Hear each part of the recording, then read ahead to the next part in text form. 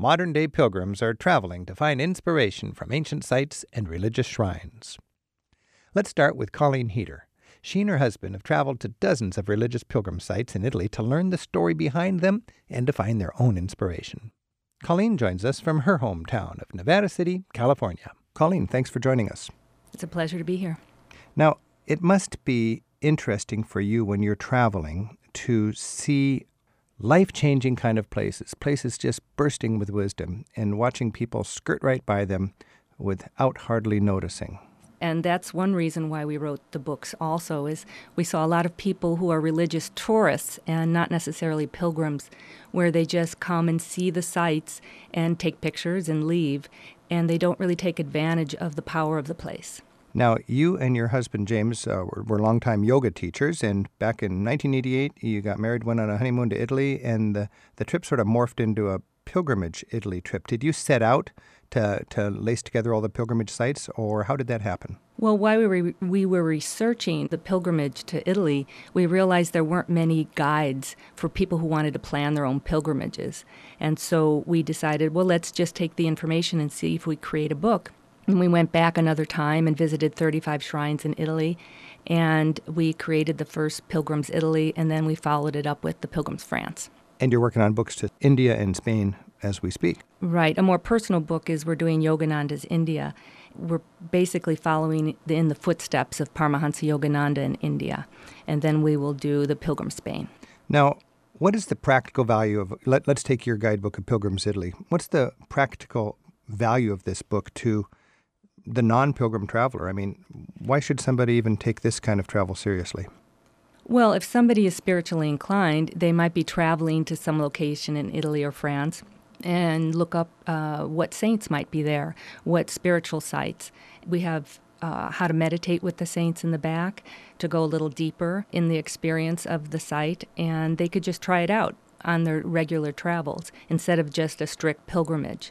So there's many ways to do it. So you write in your book, while on pilgrimage, saints become not just our destination, but our guides. If you're quiet and calm enough, you can meditate not on the saints, but with the saints. Their very thoughts and inspiration becomes our own. Yeah, and that's why we recommend practicing before you go, so that it's very hard in some, especially in Italy, the shrines can be very noisy, and Italians have a hard time not talking. And even the signs of silencio, the Italians, it doesn't seem to apply to them. So it can be a very noisy experience in some of these shrines. I noticed in your book, Colleen, you even list a place for quiet and meditation in each site so you can get away from the hubbub. And even in St. Peter's in Rome, which is a huge basilica, there's a wonderful side chapel that enforces silence. And you can go in there and pray after you've visited all the sites in St. Peter's. So practically every basilica and church and sacred site has a quiet place to meditate. Well, it's quite easy to go there as a tourist and think, there's nothing going on here. It's just a bunch of noisy tour groups looking for postcards and photographs and marveling at the statues. And at the same time, there's a parallel world, and it might be low-key, it might be fragile, or it might be more robust, but there's a parallel world of people who are there, locals and travelers as well, who came there to worship because to them that's an important spot. Right, and actually as a tourist, you need to remember that when you're visiting these ancient basilicas for the art in the history, that you really want to be aware that people are praying there, and the local people do use it as a sacred place to meditate and pray. And usually, sometimes you have to be brave and look around the basilica and find other places that you can visit or ask about them. Are there quiet places to meditate? And sometimes there's beautiful gardens that you can go to and meditate, and sometimes there's rooms that the saint might have lived in. You know, I find that people who work at churches are sometimes, it's easy to think that they're rude to tourists, but if you're there to worship, they're there to help you, and they will find a way for you to get the peace and quiet you need, and so on. Now, you've been all over Italy meditating on the message of these saints and so on. I mean, it's like the saints become your guides, and their very thoughts and inspiration become your own. Do the saints actually have a different personality that you get into when you're in this or that saint's town? Well, that's why I love reading about the saints, because they're as varied in their personalities as we all are, and you can usually find a saint that you relate to. They've come from all different backgrounds, from rich and poor. Some of them are really intelligent, and some of them aren't so intelligent, but they all have a love for God and live their lives for God, and that's the common ground between them all. But some of them have very interesting stories and have, not always been holy from birth. They've lived worldly lives and then became a saint along the way. So you can find inspiration from almost any saint. Someone can. I remember reading in your book that your basic appreciation of this started in Assisi. There's something about Assisi, the home of St. Francis, that it just emanates spirituality. And I've seen people who are not spiritual at all get caught up in it when they're in Assisi. What is it about Assisi? Well, St. Francis lived there and St. Clare, and there's many locations that pertain to them. And it's a wonderful little walled city that even just for the general tourist, it's a beautiful place to go. But for the spiritual tourist, there are so many locations that you can really commune with St. Francis and St. Clare. And I'll give you an example. In San Damiano, which is where Christ first talked to St. Francis and said, "Rebuild my church," it's about a mile outside of Assisi.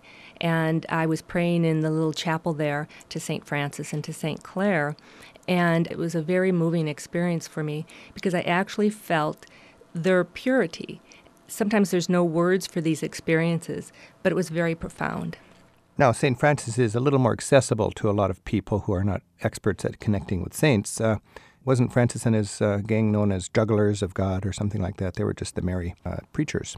Yeah, I think St. Francis is depicted as being pretty austere sometimes, but I think he did have a joyful spirit, and that came from his communion with God, his love for God. And I always like to find images of St. Francis where he's smiling. He's very serious, and I perceive him as a very joyful spirit. Now, I think it's pretty routine to appreciate St. Francis. You've done a lot of traveling. Tell us about a personal experience you've had with a saint that was surprisingly meaningful to you, and you just stumbled onto it because you were traveling and open to this. So many places are a surprise, actually. And St. Clare of Montefalco, which is outside of Assisi also, we drove there one time, and we had really strong cappuccinos before we left, and we got there, and we literally couldn't meditate. We were buzzing so much. And so we came back at another time, and we felt very spiritually affected by the place. And then a nun came out and told us that did we want to see this other room where she lived. And we went in there, and it was a very special. These are the kind of things we mention in our books that you wouldn't know unless you hung out in the shrine long enough and talked to people and found out about it. And we wouldn't have known if she didn't motion for us to go to this other room. And it was a very moving experience, very special, and I could really feel the saint's presence there. Wow. And that's interesting that Italy is so popular for its coffee. If you're going to be meditating, something you've learned from the School of Knox is don't drink coffee before you're going to meditate, huh? Well, I wouldn't recommend it. Some people say it doesn't bother them, but I think this was the strongest cappuccino we've ever had. So it was pretty powerful. I'm Rick Steves. This is Travel with Rick Steves. We're speaking with Colleen Heater, who's written a book called The Pilgrim's Italy. And Colleen also has a book out called The Pilgrim's France. Colleen, when you're in Italy, you run across a lot of people crazy about this Padre Pio. In fact, now he's San Pio, right? St. Pio, yeah. Now, there's a modern-day saint. Are you able to, in your pilgrim travels, connect with modern-day saints and find the same sort of meaning? I mean, he just lived in the last generation, the same sort of meaning that if you encountered St. Clare or St. Francis. That's one reason I really like Padre Pio or St. Pio, is that he died in 1968. So there's actually people around who knew him. And a lot of times when you read these saints, a lot of it's legend. You don't know if it's really true or not. With St. Pio, he did most of his work in the confessional and working with people who came to confession. But he was a very holy saint. He had the stigmata for 58 years, which is the wounds of Christ. And he would read people's souls when they came to confession with him. He called them his spiritual children. He attracts 5 to 7 million pilgrims way out there in San Giovanni Rotondo, which is at the heel of the boot. So it's kind of far to go, and yet he attracts more pilgrims than the Vatican does. My goodness. Now, he actually lived just in the last generation, and he had the stigmata? Yes. Those are the marks of the crucifixion, holes in your hand and a hole and a wound on your side. And he physically had that, and that is a very rare sign somebody gains when they have a powerful love of Jesus. Is that right? Right. And some of the saints, like St. Catherine of Siena, they were hidden, the stigmata. Right. And then other saints, they actually bleed and you can see the wounds. Fascinating. Colleen, for a lot of people who are not comfortable with saints and are not Catholic, there's this confusion of, are you worshiping the saint or are you letting the saint help you worship God? How do you straighten that out for people? Well, like we said, the saints become your guides. They are role models for spiritual seekers. They're like what you're striving for in your spiritual life. And they're normal humans just like everybody else. And they have achieved a level of communion with God that you want to move towards. And so you're using them as your role models. So from a practical point of view, they just did it real well, and we can learn about how they lived out their mortal lives, and we can be inspired by that. Exactly. So you can prepare for your trip by reading about these saints, or you can travel and sort of incorporate it into your ongoing travel style by focusing on the saints and their teachings when you sit right there in the town where they lived and worked. And there's a saint in Italy almost in every town. So every town we went through, we would look and see if there was a saint there. And we found some discoveries, like on the Amalfi Coast, we just went there for vacation. But in Amalfi, there's St. Andrew's relics that are considered very holy. And also in Ravello, there was another saint there. So you can seek them out anywhere you travel in Italy. I'm Rick Steves. This is Travel with Rick Steves. We're talking with Colleen Heater about a Pilgrim's Italy, and we'll be talking with our listeners in a moment, too. We've got lots more coming up on saints and pilgrimage travel in Europe. We have my friend Roberto Becchi on the line from Siena, and Roberto's a very helpful tour guide when I do my work in Siena and in that part of Italy. Roberto, welcome. Hi. How are you doing there? Pretty good. Hey, Roberto, Hi, when we're in Italy, Italy is called, the land of 1,000 bell towers or something like that, indicating that people are very proud of their region and I would imagine proud of their saints. Tell us a little bit about local pride for saints in Italy. Well, obviously I'm from Siena, for example, so my role model is St. Catherine of Siena. And you were talking before with Colleen about St. Francis. Both of those saints were, really what we could call regular people. The people feel, even if they are not, religious people, if they don't go to church every Sunday, these are two role models as people that, were very poor. They were certainly no aristocrats. And, they made their way to find spirituality, to find God, but also they were a role example for everybody else. So St. Catherine's a big saint in Siena. You know about St. Catherine, and you use her as an inspiration or a role model. Yes. For example, just to have a comparison with Seattle, there was a Chief Seattle in America that said something very similar to what St. Catherine said, which is that the earth where we live is not heritage from our fathers, is a loan from our children. And she said that in the 14th century, so, a very prophetic touching person. Yeah. Now, Robert, just between you and me here, how many times do you go to Mass in a year, would you estimate? I go to Mass every 2 Sundays, but my wife is Presbyterian, so I go to a different church. Oh, you go to a Presbyterian church in Siena? Well, it's a Valdesian church. Valdesian, that's like Methodist, I think, isn't it? Yeah. A Protestant church. Okay. I guess what I was getting at is a lot of Italians don't go to church that often, but they really are close to the saints. Yes, as I was saying, as a role model. You took me to a church, and one chapel was filled with motorcycle helmets. Yes. Tell me what that meant. Basically, we call it voti.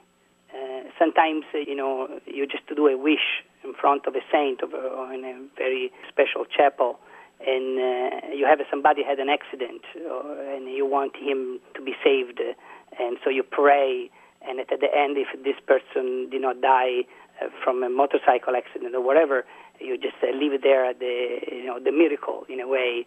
Your intermission succeeded. So you're thankful, and even if you aren't a devout church-going Catholic. Yes, correct. Hey, Roberto, you've been doing some study about the Francigena Road. Can you explain to us what's that? Well, the Francigena Road is a beautiful road that goes from Canterbury in England to Rome.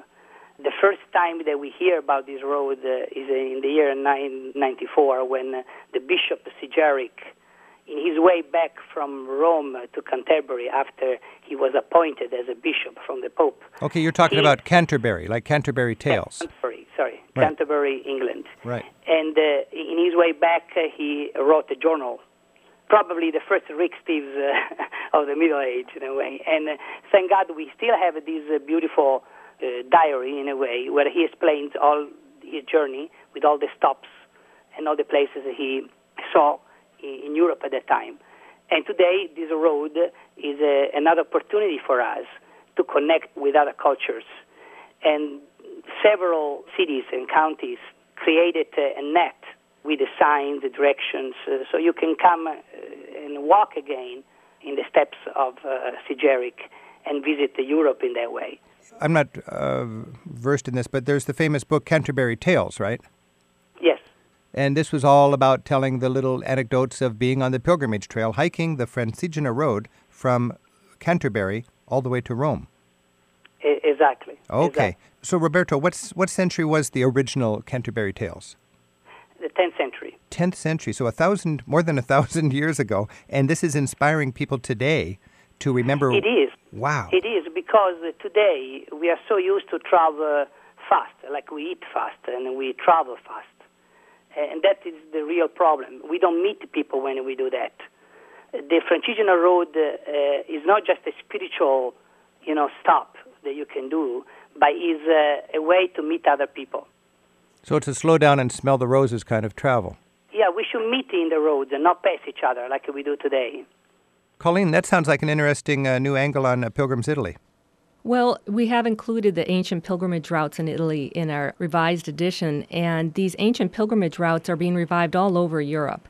And in France, they're reviving them, and they're also called cultural routes, where they're doing it for the history, for the wine. People want to get out and experience. They do want to get out of their cars and really experience the countryside, the people. It's a whole revival with these routes. Perhaps the granddaddy of these roads is the Camino de Santiago, which goes basically from Paris to northwest Spain to Santiago de Compostela. And I'll never forget being on the square in Santiago and seeing these pilgrims come on after their weeks and weeks long hike, finally arrive on the square and look up at the Cathedral of Santiago and step on that scallop shell and look at the Cathedral of St. James, and they're just overcome by joy. And not all of them are like Christian pilgrims. A lot of them are just seekers. And they're out there, like Robert was talking about, to just slow down and connect with the world and connect with people. I think the very first guidebook ever written guided pilgrims through medieval Europe from Paris to Santiago de Compostela. And they crisscross across all of Europe. And there's a new one also in Italy for the Rieti Valley, or the Sacred Valley. It's called the Camino di Francesco. And it's a 50-mile path that stops at 8 places related to St. Francis. And they have an excellent website. And it just started, I think, in 2003. So they're being revived everywhere. I'm Rick Steves. This is Travel with Rick Steves. We're speaking with Colleen Heater, who writes The Pilgrim's Italy, and Roberto Becchia, friend and tour guide, is on the phone with us from Siena in Italy. And Tim's on the phone in Maui from Hawaii. Hi, Tim. Thanks for your call. Hello there. We had been in Italy last fall, September-ish, and just in wandering around, we had wandered into the cathedral in Amalfi, and I didn't really know it, but in the tour, it's a one-way tour, and you end up going down a set of stairs into the crypt of St. Andrew. And I don't know how many people have actually heard of it or been there, but oh my, it is an incredible room filled with frescoes and columns and statues, and in the middle of it, there's the giant statue of St. Andrew up on an altar, and underneath it, of course, is the crypt. And it was one of those kind of places where there was maybe a dozen people in the room, and it just really hit me I was just awestruck.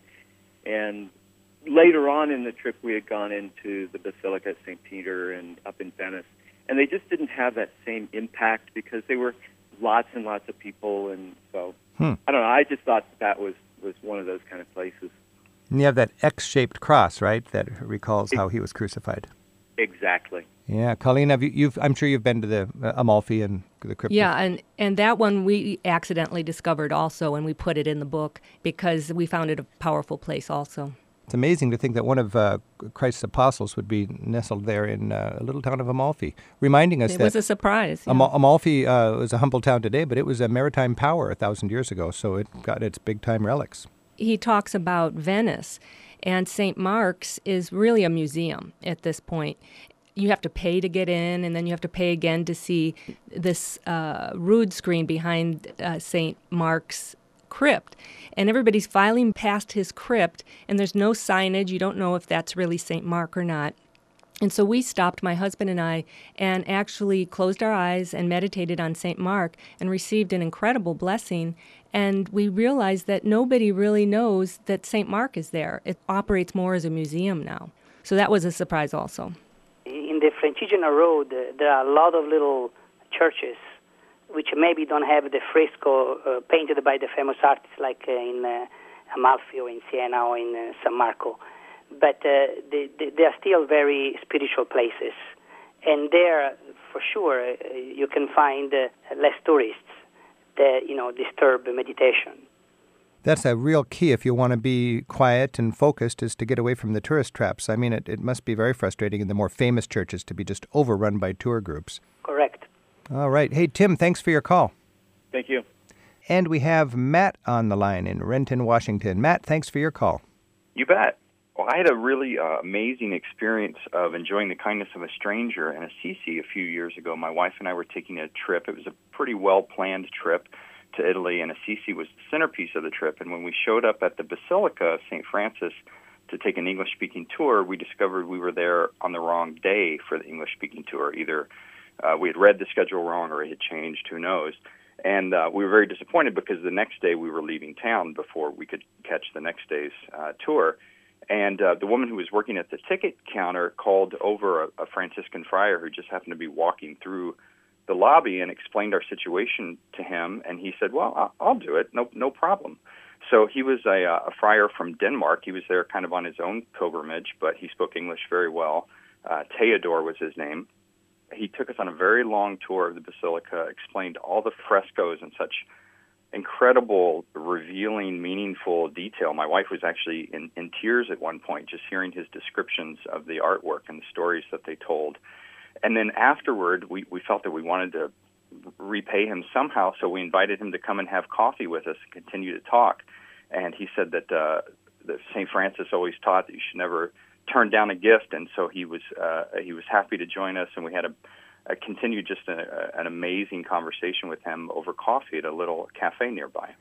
You know, those Franciscan monks inject such a spirit of joy and happiness in Assisi. I think everybody who goes to Assisi who has a chance to connect with the monks has that experience. A lot of times, people who aren't comfortable with the Catholic tradition oftentimes find the monks a little bit off-putting, but every time I connect with those monks, I find they're just very welcoming and very helpful. You know, I was there filming our public television show, and we had to come at 7 o'clock in the morning before it opened to the public, and several of the brothers were waiting for us, and we got there, and it was a big, kind of a little stressful to bring our camera into this one of these greatest basilicas on earth and see if they're going to let us shoot what we want to shoot.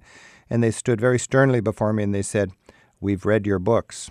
And I thought, oh, no, because, you know, in my books I call relics like the ruby red slippers. I say they get you home. And I was talking about trying to be a little bit flip and fun about the Catholic heritage. They said, "We've read your books, and we like the way you teach St. Francis." And they let us in. And then they took us around. And we were so royally treated there. And it just was a beautiful experience to be able to bring the camera into the Basilica of St. Francis with those Franciscan monks. Meeting the religious people is a really sweet way to travel, because we have found in France and Italy that they really are sweet, and they add that to your travels. They really do. And the key is for travelers to realize that it's not a tourism, are you going to pay admission, or are you going to buy a postcard thing. These are monks. Their life's work is, and these are church people, their life's work is to keep this place of worship alive and vibrant, and they're thrilled you're there, especially if you're there thoughtfully, and you want to be, to whatever degree, a pilgrim. Julie's on the phone in St. Paul, Minnesota. Julie, thanks for your call. Thank you, Rick. I just want to say that the travels that I've had the opportunity to take with my church choir, and then those experiences in actual churches, being able to sing informal concerts where we just walk in and set up and sing for 15 minutes, or give a concert, have been the most rewarding experiences of our lives. You hit something right on the nail there, Julie. I've done that with some of my groups where there's a large family that loves to sing, and they just grab the opportunity and they fill the place with music, and it just enlivens it, doesn't it? It does, and the individuals that are, also in that space at the time we're singing get a whole nother level of experience themselves without even expecting it or planning it. Roberto and Sienna, any thoughts on that? What if a group of music-loving... A few years ago, I organized a beautiful tour for the high school, Bethlehem High School in Pennsylvania. And we did the same thing that your listener was saying. We did concerts all over Italy. And we did it in beautiful churches, but also we did it in little tiny churches where the local people never heard an American choir, singing. And it was a beautiful moment again, because there was a meeting point there between the local people and those students. Everybody wins when that happens. Everybody wins. The real spirit of traveling is when you meet people. I've been in humble churches in the middle of nowhere in Italy when a group of students who are part of a musical group from Poland or Slovenia come in, they sing, the tourists sit down, and the whole place is filled with joy. Correct.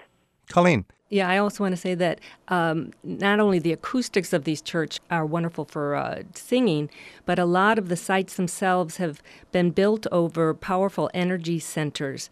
A lot of them, like Chartres and Sopra Minerva in Rome, have been built over ancient temples. So sometimes just the magnetic energy of the spot is very high, and then you have the saint that is contributing, and then all the pilgrims' prayers. It all adds to the power of the place. We had the chance to sing in the Sistine Chapel just before opening for 15 minutes, and security guards came in and stood. We had our children there with us. It was a monumental moment, and we were able to then repeat that in a very small church in Corsica that we sang a joint choir concert with their community choir, and the church was packed. People were outside the church and then gave us a cheese and homemade wine celebration after, and it was magnificent. Great way to connect. Hey, Julie, thanks for your call. Thank you. That's beautiful. Roberto, thanks for joining us from Siena. Thank you. Thank you for having me. Ciao. Ciao. Ciao. And Colleen Heater, thank you so much. We've been talking with Colleen Heater about her book, The Pilgrim's Italy. Boy, it just seems to me that travel, like life in general, it's a struggle to find a balance between our inner spiritual lives and the outer material ones. And it seems like when you're traveling, whether you like it or not, you're going to bump into some saints, and it can add to your travel experience. You might as well try it. It's also, pilgrimage is a thrifty way to travel, which everybody's concerned about money these days. And staying in monasteries and convents is low cost, and also the sacred sites are free admission. And so it's a wonderful way to stay in the vibration of the saints. And I want to mention two places as an example of that. La Verna in Tuscany, about 70 miles out of Assisi. St. Francis was gifted this small mountain for seclusion, and it's here that he received the stigmata. And you can actually stay inside this monastery, and it's a very powerful, special place.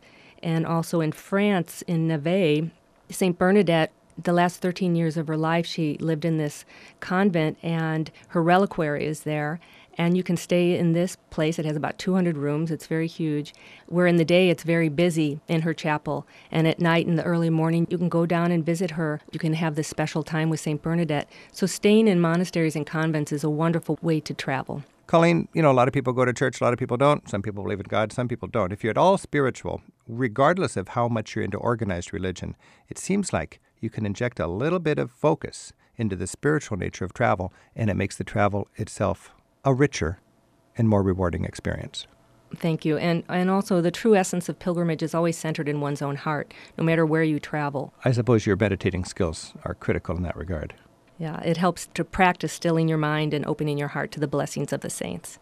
Best wishes with your work. We'll look forward to seeing your book coming out in India. Oh, thanks so much.